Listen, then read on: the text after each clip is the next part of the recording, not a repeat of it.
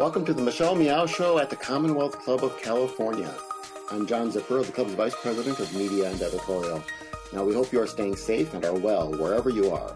And we look forward to seeing you in person again one day at the Commonwealth Club's headquarters in San Francisco when it is safe to do so. Until that happens, we are doing all of our programming online. This is the latest in more than 430 online programs the club has produced during the pandemic.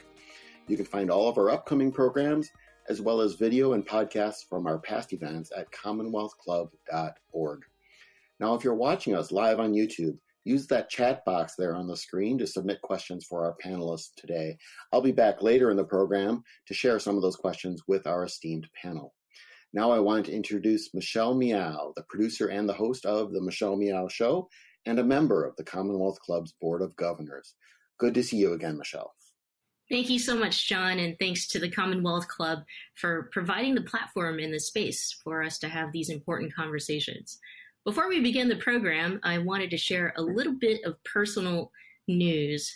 Back in December, in just less than a week, I had experienced a pretty severe and extreme episode of alopecia areata. And so what that means is I lost a majority of my hair. So for today's program, I thought it'd be a perfect opportunity to share with you and channel some of Representative Ayanna Pressley's courage and come out and share this liberating moment with this awesome panel of women in which I know that I'm no less of a woman and in fact more of a woman and happy to be all that I am. So here I am. This is me, as is Michelle Meow. Our panel today, I'm very proud and honored to introduce to you a special Women's History Month program right here. We've got the Honorable Malia Cohen, who's a member of the California State Board of Equalization and also a former member of the San Francisco Board of Supervisors. We also have the Honorable Fiona Ma, who's a CPA and also treasurer, State of California treasurer, and also former member of the San Francisco Board of Supervisors, and Stephanie Romeliotis. I think I said it right. Awesome. Thank you, Stephanie, who's the founder and CEO of SGR Consulting and also served as the Northwestern Finance Director for Hillary Clinton's 2008 presidential campaign. Welcome, everyone. Thank you so much for being here with me. And thank you for sharing this moment with me of another coming out experience. I think a good place to start, so much has happened, and while we are recognizing that it's Women's History Month, I want to begin with Fiona and give space for reflection of this week's tragedy, the mass shooting of the Asian massage centers that resulted in the killing of Asian women and the extreme increase in anti-Asian violence. And so, Fiona. Yeah, so thank you, Michelle, and thank you, ladies. Great to see my good friends, and thank you to the Commonwealth Club for having us. The incidences that happened 2 days ago and other incidences around San Francisco, the Bay Area, of Asian Americans being attacked just because of how we look is a travesty. It's upsetting. My parents were both born in China, and having the former president, stir up the controversy and scapegoat the Asian American community is not helpful in terms of bringing us all together and healing, especially getting us out of this pandemic. So just like every other community that gets scapegoated, we just need to speak out and stand up and band together, especially here in California. When one of us is attacked, all of us is attacked. And, whether it was, last year with the Black Lives Matters, we all got out there and, supporting our African-American brothers and sisters. We just have to stay vigilant to this type of crimes that are out there and people who are preying on us. And they need to be convicted. We need strong law enforcement, good police officers and DAs that are going to go after this, because if people are not held accountable, then it will continue, whatever the crime is in every community. So thank you all for standing with our community. I appreciate your texts and emails and your phone calls. That's right, Fiona. The cross-community solidarity is extremely important. And so if Malia or Stephanie would like to add to that, feel free to do so. I'd love to jump in. I have many thoughts about what I'm seeing on television transpiring. To the Commonwealth Club, thank you again for bringing us together and giving us a safe space to share not only our ideas, but also to innovate and create new ideas. So thank you very much. And Miss Meow, of course, you're amazing.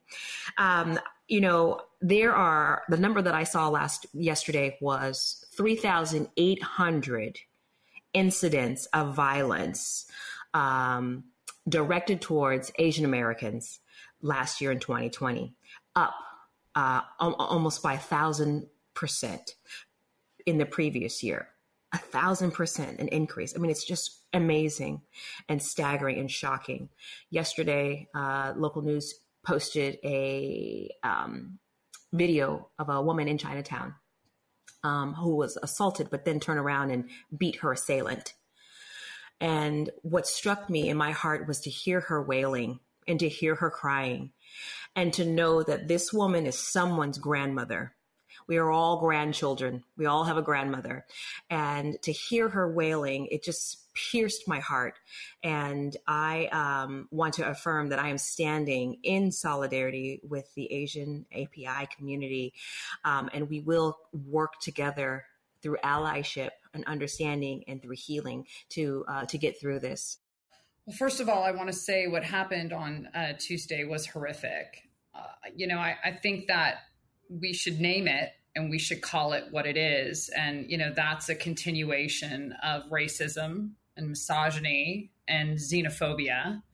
I think we lost Malia. So if you'd like me to pause, but, and with, knowing my own privilege as being, a white female on this panel, I do want to say that, I think this is white terrorism. And I think it's something that is part of, has been there for centuries in the beginning of, this country. And it's, embedded in the United States of America. But it also, as we know, white supremacy really grew during the Trump administration. And I think now that President Trump is gone and, we all are trying to figure out how to heal and move forward, we're also trying to clean up the mess that he created. And this is part of it, right? I mean, this is part of acknowledging that white supremacy is on the rise, that prejudice, racism, these things are on the rise, and that we have to, we have to do better. We have to make change. And I know just in my own privilege, I would say that I'm trying to learn more about what it means to be an ally, even better, what it means to be an accomplice, or even more, what it means to be a co-conspirator, to be able to use my privilege to make this country better for everybody, and for the most vulnerable, and for my friends in the API community and all people of color. So, that's really what I think a lot about is that this is white terrorism and it needs to stop. Thank you so much for that, Stephanie. And again, as soon as Malia is able to rejoin us, we'll have her finish her thoughts. Speaking about, how a leader, how someone at the highest position of power in this country could steer a conversation or steer attitudes or impact or affect us in a particular way. We do have a new administration, and very excited, that our vice president is Vice President Harris, who's made history. And, so why don't we start with how far we've come and just what this means. I know that when we say it, she's not only the first female vice president, but also first African-American, first South Asian. I mean, all these big firsts. For you as a woman, what did that mean to you, and how far have we come in your opinion? We'll start with Stephanie. Well, it meant everything to me. I have been involved in campaign life for 21 years.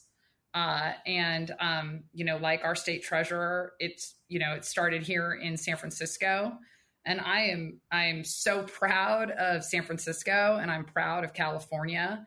I've said it before and I'll say it again. I think that we do provide the springboard to, basically help rising political stars. I mean, we have Speaker Nancy Pelosi, we have Vice President Kamala Harris, and representation matters. Our progressive values matter. And now we have two women from San Francisco Bay Area who are leading our country. And I'm super proud. Fiona? Yeah, so I got involved in politics about 25 years ago in 1994 when I was president of the Asian Business Association. And then I got a job in 1995 working for John Burton. And that's how long I've known Kamala Harris. We were very active in the women's community. We sat on all the boards. We would attend rallies to support, women who were battered, killed by their survivors. And when I got elected to the Board of Supervisors in 2002, Kamala was with me. And then she ran the next year for San Francisco District Attorney, and I was with her. And so it is like seeing my sister rise and advance. And I didn't think I would ever see a woman president in my lifetime. No matter how progressive we are here in the United States or California, I still did not see that in the cards because I know how hard it is to run for office. And Stephanie can attest to that as well, Malia and myself, that it is not easy for women because we don't have the financial resources a lot of times. We don't have the same network, the good old boys network of people who have money and, continue to support each other so that they all continue to advance together. Being a politician and a woman of color in California is still not an easy task. And so seeing my sister Kamala as vice president and seeing her in the news or in the newspaper every day just makes me really, really proud. And it gives me renewed hope that I will see a woman president in my lifetime. Yeah, that was going to be my next question. So, when will we see a woman president of the United States? It sounds like very soon.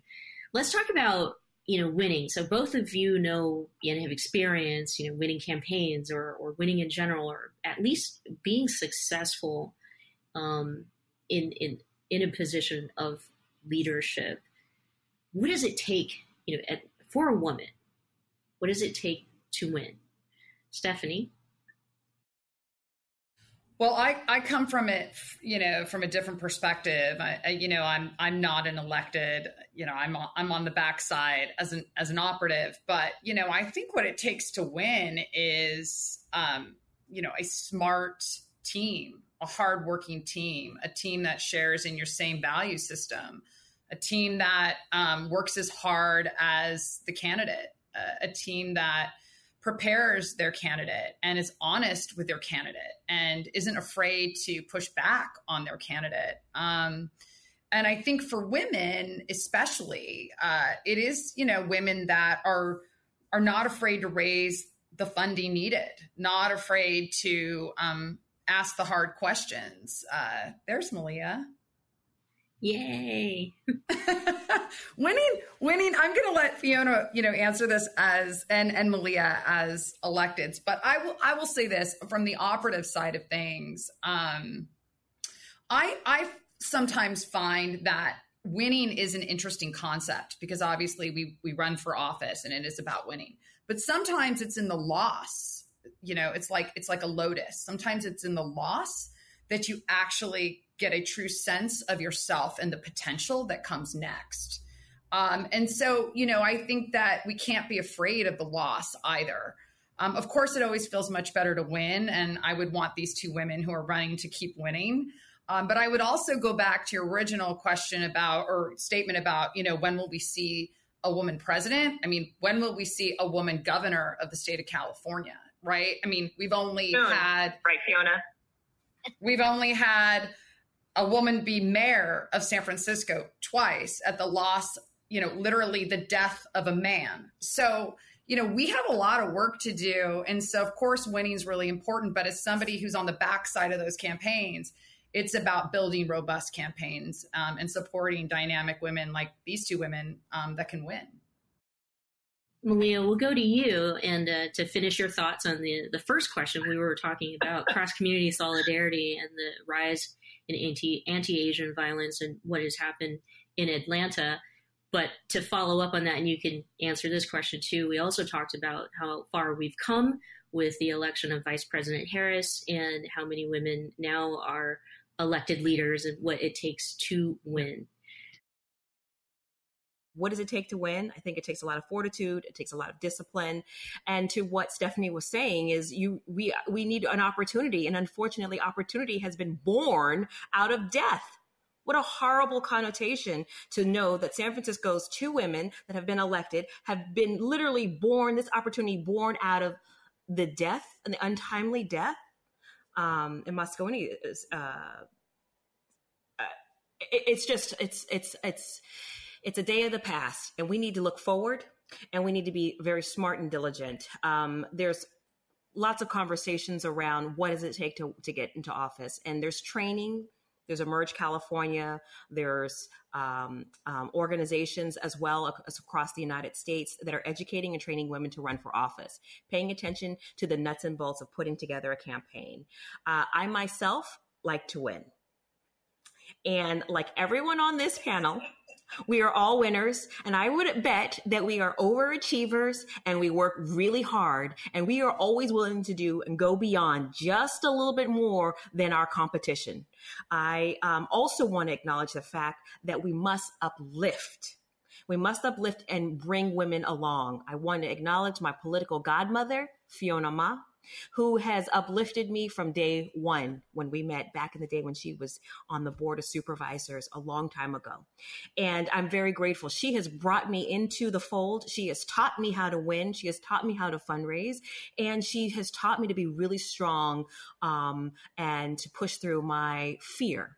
And that fear, that voices that we hear in our head, that is what debilitates people, but I would say specifically women. It may keep a woman from starting a business like Stephanie has done, keep a woman from not running for office, keep a woman from not pursuing hosting a show such as what you're doing, Michelle.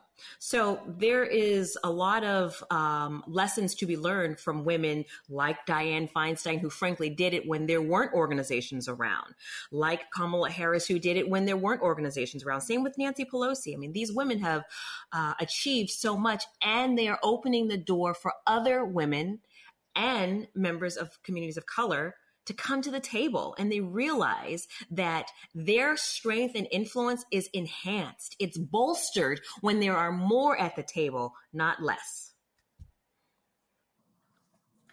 So I would just jump in that when I was thinking about running for office back in 1994, 1995, there were no programs out there. Emerge actually started in my office with Andrea Dew-Steele, since I was the only second woman on the Board of Supervisors back in 2002 with one of Malia's predecessors, Sophie Maxwell. And that's when Andrea said, how come there's not more women? And I said, it's really hard for women.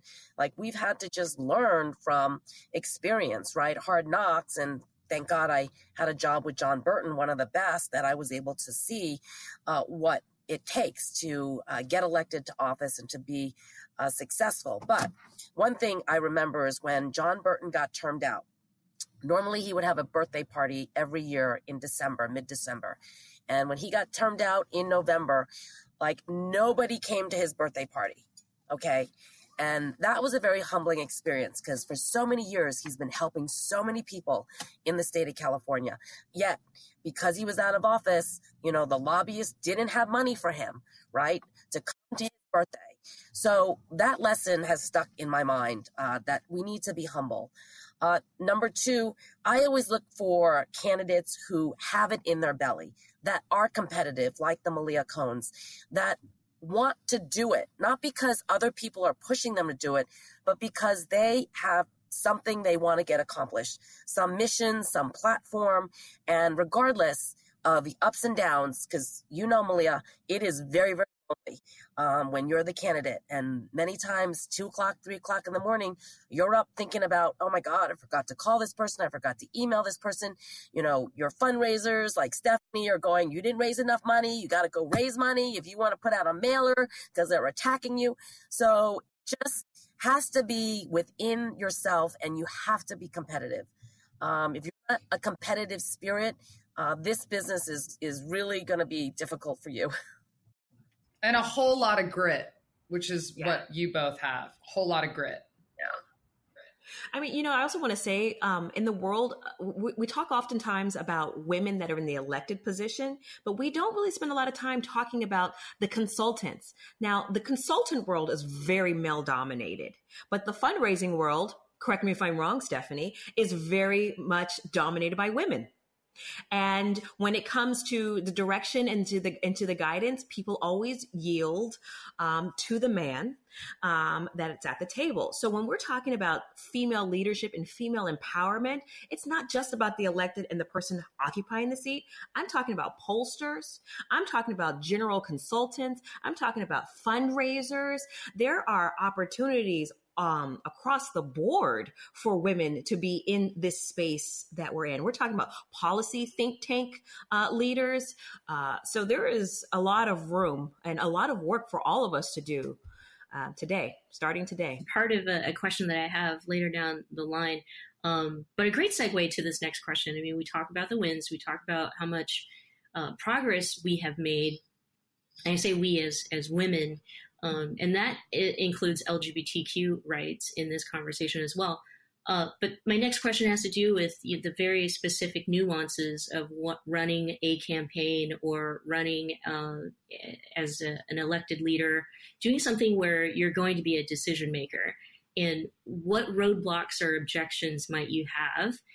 And it could be roadblocks and objections for even yourself. Like, for example, for me, when I lost my hair, the first thing I thought was, well, what am I going to say? How am I going to present myself? Are people going to get it that I do identify as a woman? I just have no hair. And I had all this, connection to my hair. And I can't believe back then that was a roadblock. That was a couple months ago. But personally, it was for me. And so I'd love to share with our audience today kind of, those specific nuances running as a woman, and what it means to you and kind of what your roadblocks were. We'll start with Malia. Sure. Thank you.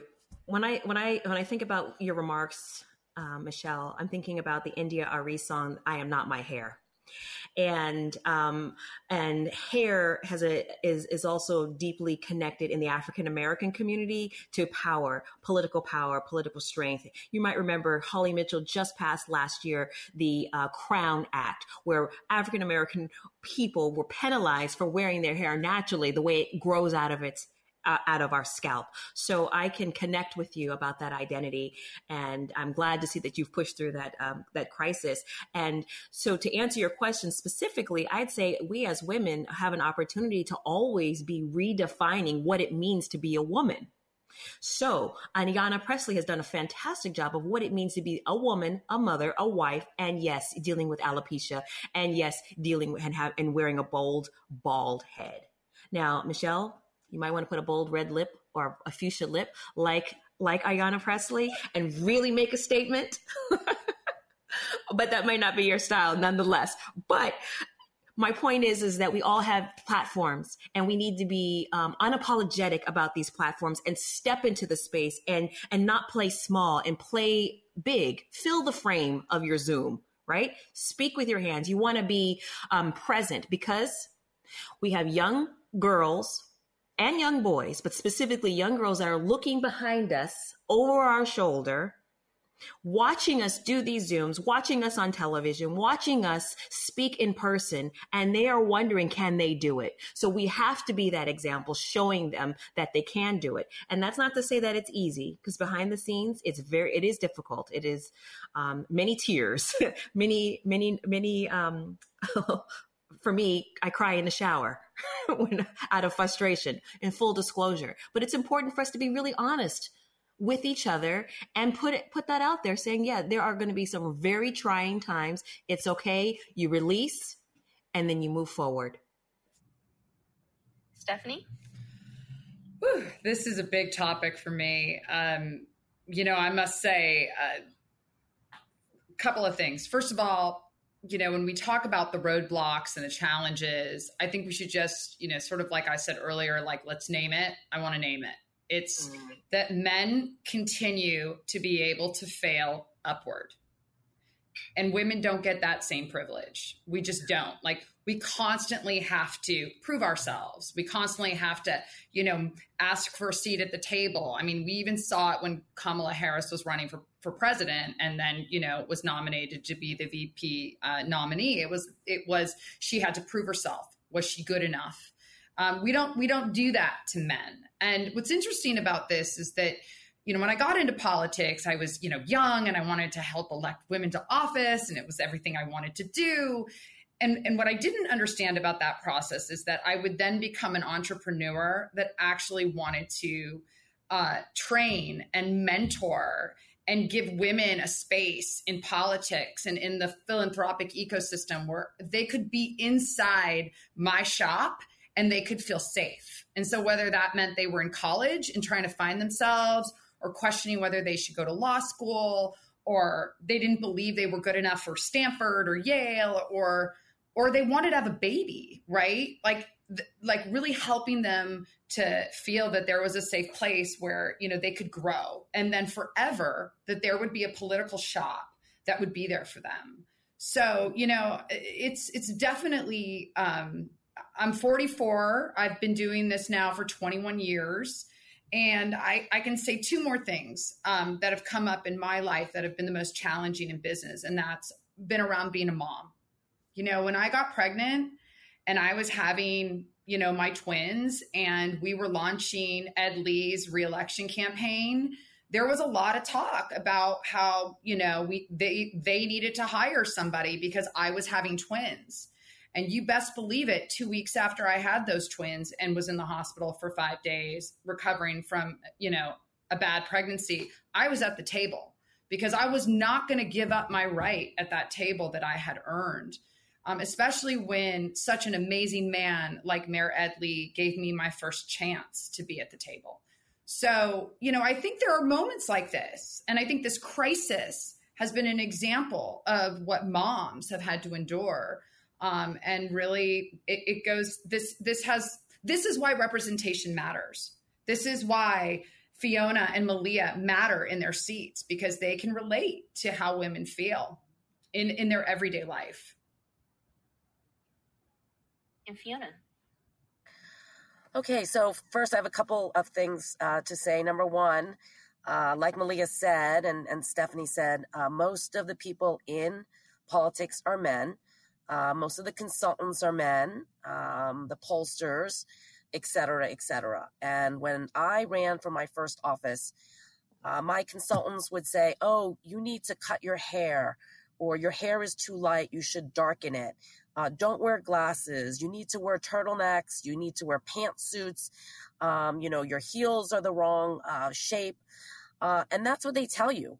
But they don't understand that when we are comfortable the way we look, what we wear, that's when our confidence comes out. And I recognize that in my first race, right? Where I let them all dictate what they wanted me to do and everything. Then for my second race for the assembly, again, I had consultants that said, oh no, you got to change your website. You got to change your tagline.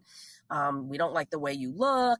And I fired them, okay? Because I was like, I am done, right? This is me and this is my life. And they will never work as hard.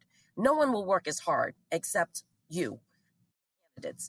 So we need to have that confidence and we need to push ahead. We need to push people aside if they're trying to bring us down and dictate to us what they think we should be doing. And as I get older, I'm 55 years of age right now. I don't let a lot of people tell me what to do anymore. I will listen and I will thank them. But ultimately, I've gotten this far on my own for the most part, right? I've won all 4 of my elections. And that's because I trust my gut and my instinct. And that's what we need to do more of. We can't let those voices of men usually tell us we can't do something, or, what are you doing? It's not right. You don't know what to say. You're like saying it wrong. And so that's what we need to do. And then secondly, I'm happy about the pandemic because 2 of my staffers, nice, very, very bright, qualified, experienced young ladies on my team have had babies. And they have been able to spend the last year bonding with their babies. And I think we need to do more of that. We need to allow telework opportunities. I don't think we need to be in the office every day. And the last year has proven that we can still get our work done. Some maybe not as efficient because they like to be at the office, but it can be done. And that's the only way we're going to be able to accommodate more women who want to have families, who have to take care of, parents. I live with my dad. If anything goes wrong, I'm the one that has to, to be there to take care of him, the dogs or whatever. But that's how we're going to keep women in the workplace and, and enable us to continue to move up the ladder without losing time and without losing that opportunity to be at the table because we have other important things that are happening in our lives. Just a reminder, or if you're just joining us, we are taking your questions. We want you to be engaged. And so any of your questions can be passed on to our speakers. So we'll invite John Zipper back in just a few minutes, reminding you. So get your questions ready. So I've heard this a lot. The future is female. So the question is, are women the future of politics? Malia. Yes. Next question. Absolutely, I believe it. It's a yes period or a yes exclamation point. Yes, absolutely. Why, you may ask? Well, the women, we are different from men. We think problems through differently, and this is backed up by science. There is data that will confirm the statements that I'm making. Not only do we approach problems differently, we are more collaborative in that approach. As I said earlier, we are about not excluding people, but bringing people to the table, listening to different varying viewpoints. And you heard from Fiona, you listen to the viewpoint, you can take it or you can leave it. Also, I think that we are raising children. We are raising them still in many cases the primary caregiver. So we have a lot of influence. We have a lot of influence on where and how we spend our household money. Now more than ever, women are educated, better educated than where my grandmother was. My grandmother was not college educated, but my mother was. And I am and have an advanced degree. My daughter will have an advanced degree as the world continues to turn on. Opportunities are opening up, quite frankly, due to legislation. Not only do we pivot and stand on the shoulders of the civil rights movement, but we think about Hannah Beth Jackson, who passed legislation a few years ago that would require companies to have women on their boards and allow them to serve, diversifying corporate boards, which have largely been held by men. So that's another avenue that we are moving in. When I think about Joe Biden and the appointments that he has made alone to cabinet secretary positions. I look forward to seeing his judges that get confirmed, his selection in Kamala Harris as the vice president. I mean, there are so many different examples of how we are seeing women manifest to rising up and stepping into great roles of leadership. And what you're also seeing are that they are bringing other women with them. So yes, the future is female. Mic drop. No. Anyone else want to add to that? Stephanie? I mean, yes, of course. Unless there's more women in politics and at the table, it'll become more and more difficult, I think, to define what empowerment actually means. I mean, I think Joe Biden has, how do I say this? I'm really proud of Joe Biden, right? I mean, this was an older white straight male who I think is really trying to own the moment and empower as many women as possible in January. And I think this is partially with probably Kamala Harris's influence, but in January, for the first time, a president created the White House Gender Policy Council. And that's tremendous, because it's that council that's actually right there with the president that is going to take a look at equity and is going to challenge the norms and the status quo. So, these are the things that we need in politics. And so my answer is absolutely. And Fiona, I'll add a different spin to that. And I'm referring to the state of California, but I think even for API women who are running for elected office, we're winning those campaigns. There's more API women who are running and winning, but very diverse, not necessarily all progressive and Democratic. Many in Southern California, for example, are Republican and conservative. However, I do think that there is hope in the future for, collaborations and bipartisan decision making, which may make it easier for us to move forward. Your thoughts? Yeah. So yes, the API community is not monolithic. We have many women who are now running and winning that are Hmong, Cambodian, Thai, Korean, Filipina, East Indian, Chinese, Japanese. I mean, it runs the gamut. But I do agree that when women do run and finally decide to, put their name on the ballot, we do have a great chance of winning, because the electorate understands that we are doing this because we want to get things done. We are passionate about some cause, and that we don't take running for office lightly. It's not about our name in lights or helping our business grow or, making sure that, we sell more real estate, right? Or have more legal clients. I mean, that's not why women run for office. But I do want to say, earlier today, the vice mayor of Redwood City, she called me and she said, Fiona, I'd like you to sign this equity endorsement pledge. Too many times when men jump into a race, everybody endorses early. And then when women, people of color, other folks want to run, the race is done because that male has secured all the endorsements, which I said, yes, that is true, because I know that there's a big seat in San Mateo. And I know a guy has been calling me constantly, like every 2 weeks. And I do know the other woman that's running who I've worked with in the past, and she hasn't called me, but I know she's running. And I said, it's true. We come to that decision later, right? And so when Eleni and I got elected, Betty, Eleni, and I were on a panel together, and Carla Marinucci said, okay, women, so you're statewide elected officials. How many of you want to run for governor? And Betty was the first one out that says, I do. And everyone applauded. And Carla said, well, how about you, Miss Ma? And I looked and I said, sure, I'm in. And then we looked at Eleni, and Eleni goes, me too. So now when we talk about running for governor, and that's in 6 years, they always mention Betty, Eleni, and myself because we said it early, right? We dared to say, this is our ambition. But as women, we need to put it out early. Otherwise, people say, well, you didn't tell me. I didn't know. I endorsed some other guy because I've known him for so long.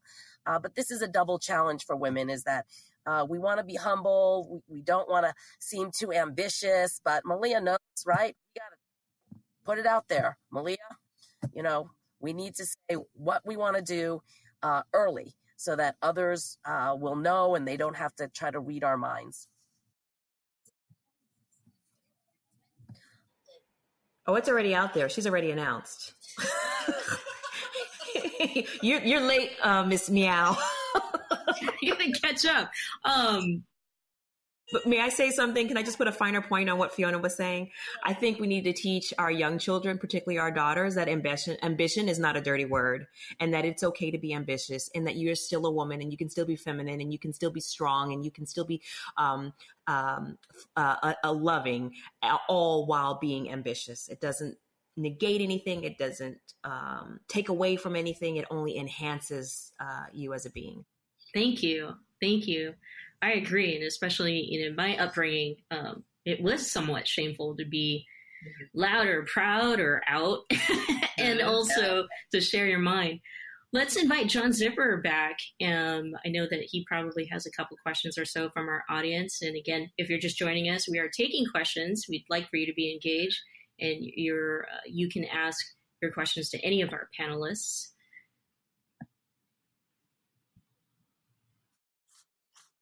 Hello again, everybody.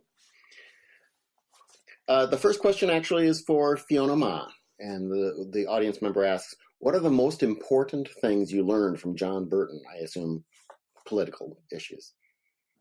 Yeah, so a couple things. Number one, John Burton always taught us that we need to be a voice for those who don't have a voice. Number two, we need to do what we think is right. And number three, we need to stand up even if we're the only ones standing up. And I guess four, loyalty. He always said, darling, remember who brought you to the dance. And I'm very proud that 25 years later, people who supported me 25 years ago are still active with me on the Ma Squad. So all the things that John taught me to heart. John Burton taught me how to throw a mean F-bomb. And John Burton is the man that picked up the phone and yelled at another man when he was being verbally abusive to me. So he's also, he's an amazing man. We're all very lucky to have known, to have worked with him and been a part of his life. He's a great ally. Great ally. Our next question comes, actually, this is a question and a statement. It's, quote, please explain how two women from San Francisco hold two of the top financial offices in the state of California. This is awesome, unquote. So either of you want to take that, or both you? Well, I always say, Malia probably can attest better than I can only stay on the San Francisco Board of Supervisors for 4 years. It was just way too much for me. I always say it's like the game show Survivor. Friends or enemies, and everyone's trying to throw each other off the island for $1 million. It is very, very serious. I only lasted 4 years. I don't think I could have lasted 8 years or even been president of the board. But once you make it through the gauntlet, it makes you stronger. And I was a much stronger candidate and an elected official in my next role in the state assembly. So I am on the State Board of Equalization, and my predecessor was Fiona Ma. And so there is a correlation between mentorship that helped guided my career and which has brought me to where I am today. And so for that, I'm very grateful. She took time. She talked to me about the role. I was interested. I spent 8 years on the San Francisco Board of Supervisors. And in that role, not only serving as president, but also serving as president of the Retirement Board, which is the fund, which is a body that manages the assets in the fund for retired San Franciscan employees. Also chairing of the budget. So I have naturally gravitated towards a budget finance background. I don't know why, because I don't think I was that good in math, at least not in high school. But one thing that I have learned is that budgets are statements of policies. And if we really wanted to start to see some equity, that we needed to be equitable in how we are divvying up these public tax dollars. So I enjoy the space tremendously. And I'm very grateful that Fiona taught me. A number of questions that are all kind of around the same thing. So I'll just put them together. And I want to ask all of you this, but we'll start with Stephanie. What advice would you give young women who are interested in running for office? Where to start? How do they get their feet in the door? Well, first of all, I'm always available, and my firm's available if they want to intern, or they want to call my firm or email my firm, or they can go to my website, and I'm sure we can provide this, all this information through the Commonwealth Club. But we're here to help get women involved in politics, and I'm getting asked this question more and more. We cannot forget about Emerge California and Emerge America. Emerge was birthed in San Francisco, and is literally been the training ground for many, many women that are being elected to office. And also Emily's List. Emily's List is also an incredible organization.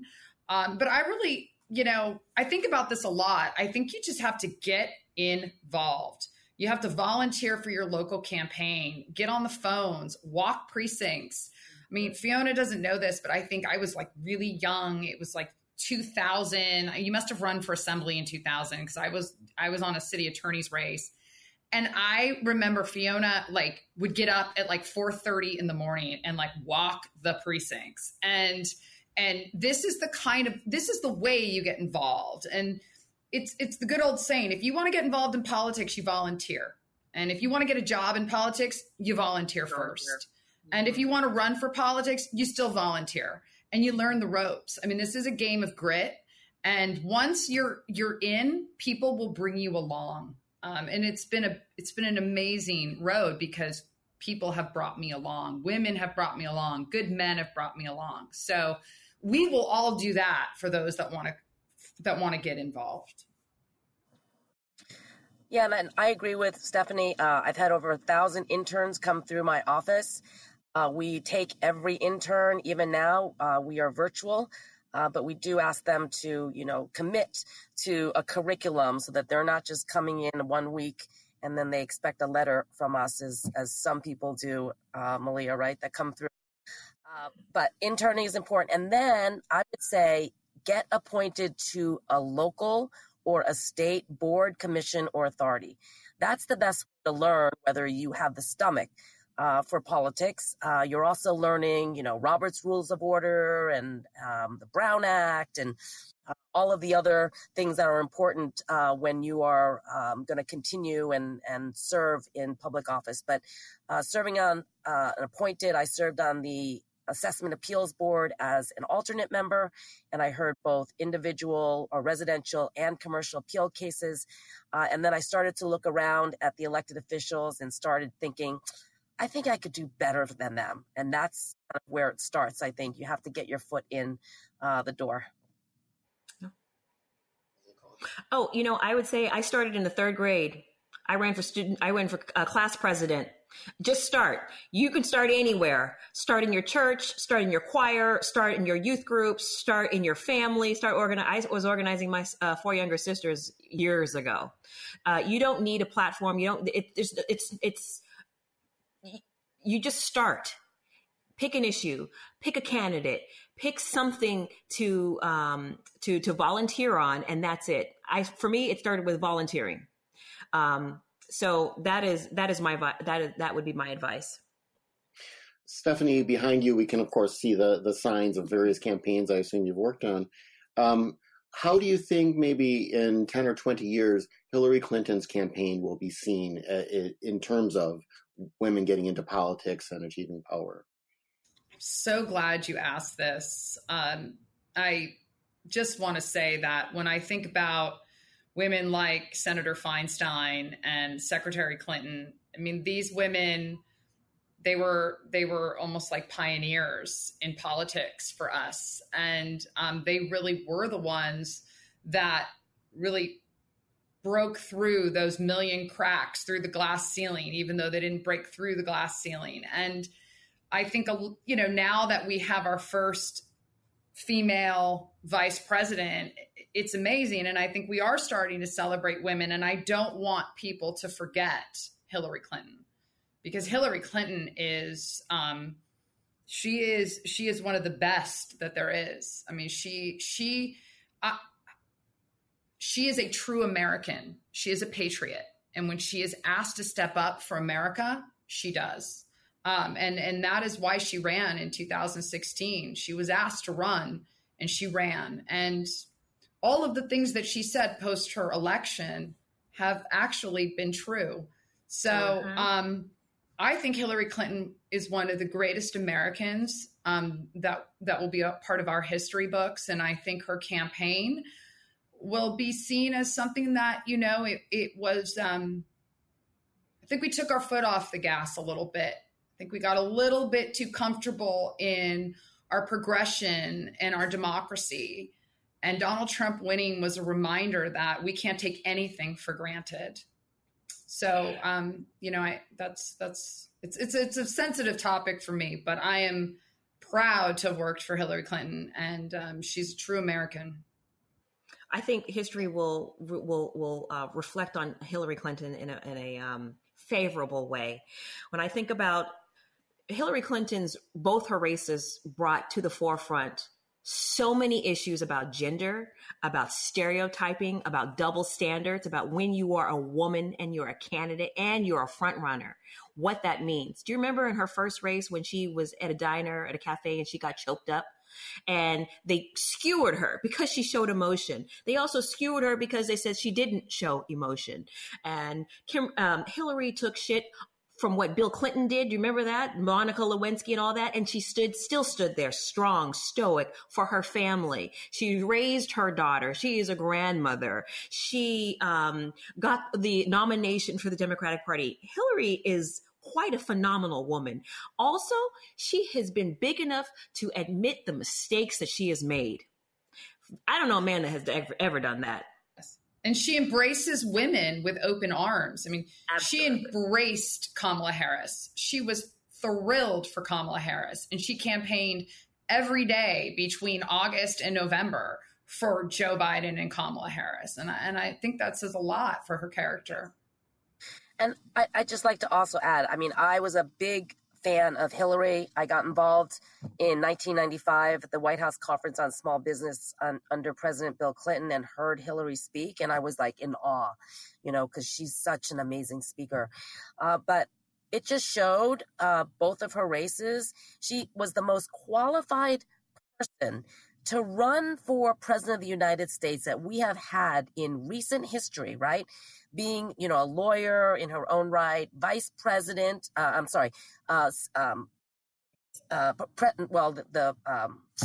first lady in the White House, actually seeing and knowing what the job entailed, then got to be senator of New York, got elected in her own right, and then Secretary of State, where she visited more countries than any Secretary of the State ever did. Yet every time I would campaign for her, there were certain people that would say, well, we don't like her voice. Really don't like her voice? Oh, we don't like something about her husband. So there is this double standard. And I felt really bad that the most qualified woman, that's why I started with, I never thought I would see a woman president in my lifetime after going through both of Hillary's campaigns, that here it is, the most qualified, experienced person, woman, to be in the White House, still couldn't, break that final, glass ceiling. Now, all three of you, very accomplished in the political sphere. I'm surprised none of you have said that the way to get involved and to become a leader is to be a billionaire real estate developer. Probably an oversight, I don't know. But one of the reactions we did see during the Trump administration was this huge increase of women of color, LGBTQ women who are running and winning, and not just in blue states, but in some very red places as well.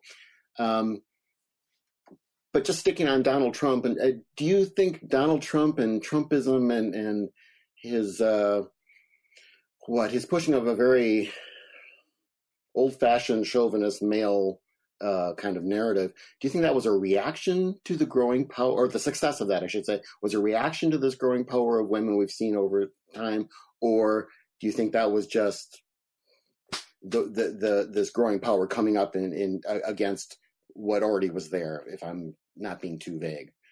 Yeah, and I would just say, women were progressing slowly, but after Trump got elected, the amount of women that came out for the Women's March and got involved in all these new type of campaigns, Run to Win, Red to Blue, all of these, were women that had never gotten involved in politics before, but they felt the need to do it. And that really, I think, propelled more women to get involved and to run for office. And we have seen record number of women running for office all across the state in all different positions. This is a chance to shine the light now on some other women. Are there some younger women on the way up that you see as potential rising stars that you'd like to mention and kind of shine the light on them here? Someone asked me the other day and I said, I don't want to pick my favorite women. I've got women all over the state that I am mentoring and encouraging them to run. And I don't want to pick certain ones and leave certain ones out. So you all know who you are, women who I'm supporting and encouraging and watching. You're right, Fiona. You're right. I'd like to say I'm really, really proud of some of the young women that I'm seeing rise as operatives in campaign politics. I think we're seeing more and more women have the opportunity to be campaign managers. My very close friend, I will name her because I'm godmother to her child and we've come up the ranks together, but my very close friend, Kristen Bertolina, has had a business in politics of fundraising for 25 years. And she is the campaign manager for Alex Padilla for US Senate. And it is it's big because to be able to move out of the fundraising lane and to be able to manage a campaign, especially a US Senate campaign, it's a big deal. I mean, seeing Jen O'Malley Dillon be the campaign manager of the presidential campaign and now have such an important role in the White House. So I am super proud of women young and old that are leading our campaigns to help, us push forward our progressive values and elect fabulous people to office. We kind of touched on some of the not all women running for office are necessarily Democrats. And of course, here in the Bay Area, it's oftentimes easy to think that, yes, these are going to be more progressive policies. But of course, there are many very conservative people in politics who, Marjorie Taylor Greene, Nikki Haley, Alabama's governor, South Dakota's governor, Kristi Noem, and others. What's your reaction when you see one of them win an election? Is it mixed? Is it, no, they completely should have lost? Do they still advance some of the goals of getting women into politics? Any thoughts on that? Yeah, I mean, I have a lot of friends across the aisle, even in the legislature. Some of them, Asian women, have gotten elected to Congress this last time, and good for them. They represent a certain constituent base, and they got elected because they know who their voters are. And we don't all have to agree on everything. And when we get together, young Kim and I, we like to go sing karaoke together. We don't have to talk about politics, but I'm proud that she's there in Congress as a Korean American, representing us as women, as an Asian American. So I don't think we should just demonize people because they're not a certain party or they don't have the same, values as us. They also deserve to be respected because they got elected by their constituents. And John, I would also add that, again, statistically speaking, the data is showing us is that although women, in this case, in this example, Republican women, they still actually have a higher penchant to work with other women across the aisle. And so they are less party focused, but more focused on getting the job done. And I think that is what inspires me to not be nervous or have any apprehension with working with someone across the aisle. I would work with a woman across the aisle before I would work with a man across the aisle. And largely it has to do with just a style of how things are done. Again, more a collaborative approach. Okay. Then the last question: how important has the Me Too movement been in advancing the women's movement, particularly in politics? I think it's been actually a critical vehicle in advancing the women because it's touched entertainment, it's touched law, it's touched not just politics and policy in the space or electoral politics, but it's really because women are operating and moving in so many different circles. Also, when I think about the Me Too movement, it also touches on the intersectionality of the trans community, which is often left out of the conversation. And that is important to note because trans women in particular are really disproportionately targeted for not only violence, but also bias abuse. So the Me Too movement has brought all of this forward, and it has also sent an important message to men that are abusive, that are using their power and influence and money and access to squelch the voice of other women. I'm grateful that courts are deciding on the side of the woman, of affirming the victim. I am grateful to see in Senate confirmation hearings, you're hearing when people are saying time out to some kind of a sexual abuse, that there are voice that's given to hearings. You think about Governor Cuomo, what's happening in New York currently.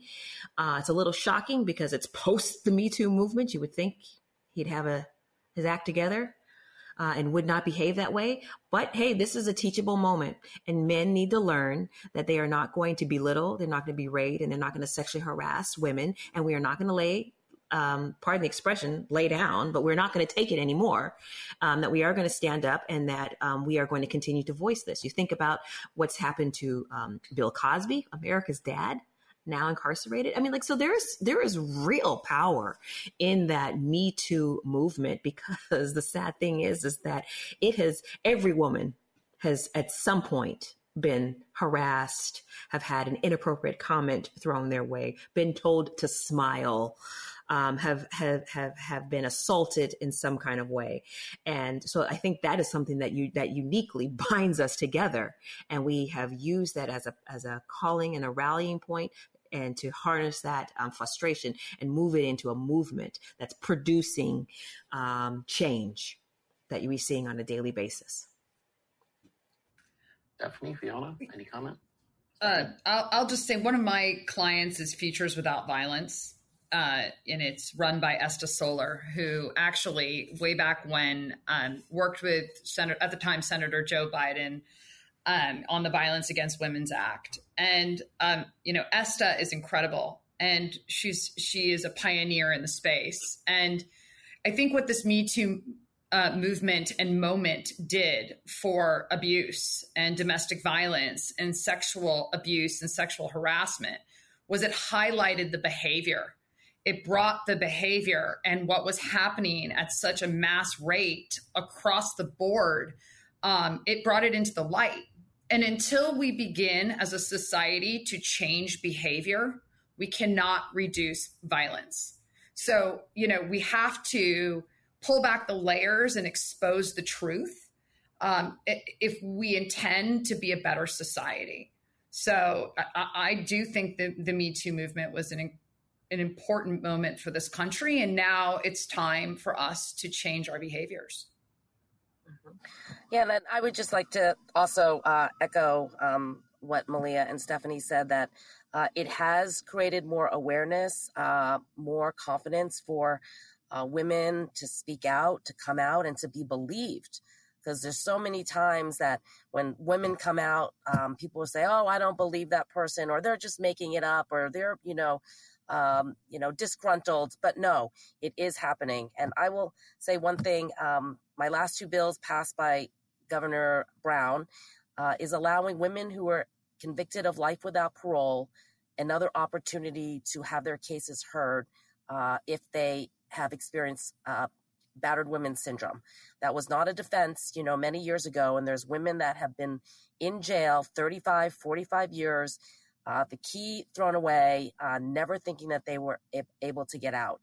I just went to a parole board hearing last week, and the two men that were hearing the cases, the commissioners, they were so compassionate. They were so nice, empathetic. They did everything they could to make this woman feel comfortable. She had been denied 8 times for parole. She is sick. She has had COVID twice. She needs to get out. She's served 35 years, and they found her suitable for parole. And I do think a lot of men and the way they are thinking now and viewing women, especially women incarcerated, is because of the Me Too movement, because women have been speaking out and telling the truth about what has happened to them in the past. And John, I just want to also say it was Maya Angelou who said, each time a woman stands up for herself, she stands up for us all. And that's what this Me Too movement did. Women stood up for themselves, and therefore they stood up for everyone. Thank you all. Back to you, Michelle. Well, I do have red lipstick here for, grab some just to channel some of Congresswoman Presley's. No, what I meant to say was the next celebration of women in leadership, y'all will have to teach me how to put it on. Some key takeaways from our program today. Don't be ashamed to have aspiration, right? And Fiona Ma is running for governor. In 2026. In 2026. Is Malia Cohen running for treasurer then? I'm always encouraging Malia to run. I'm like, Malia, run for controller. Betty's termed out. This is true. She definitely is encouraging. There's a little foreshadow of what might come of Malia's next steps. And trans rights are women's rights. Mm-hmm. Support your AAPI sisters and the AAPI community. Stand in solidarity with all our communities and go out there and get to work and do something. I want to thank you all for joining us for our Women's History Special. You all are incredible women. Thank you so much for being our inspiration and our courage at the same time. And thank you all for joining us this evening. Thank you to the Commonwealth Club for bringing us all together. And John, I leave you with the last words. The last words are just more thanks. Thank you, everybody. Stay safe and stay healthy. Have a good weekend.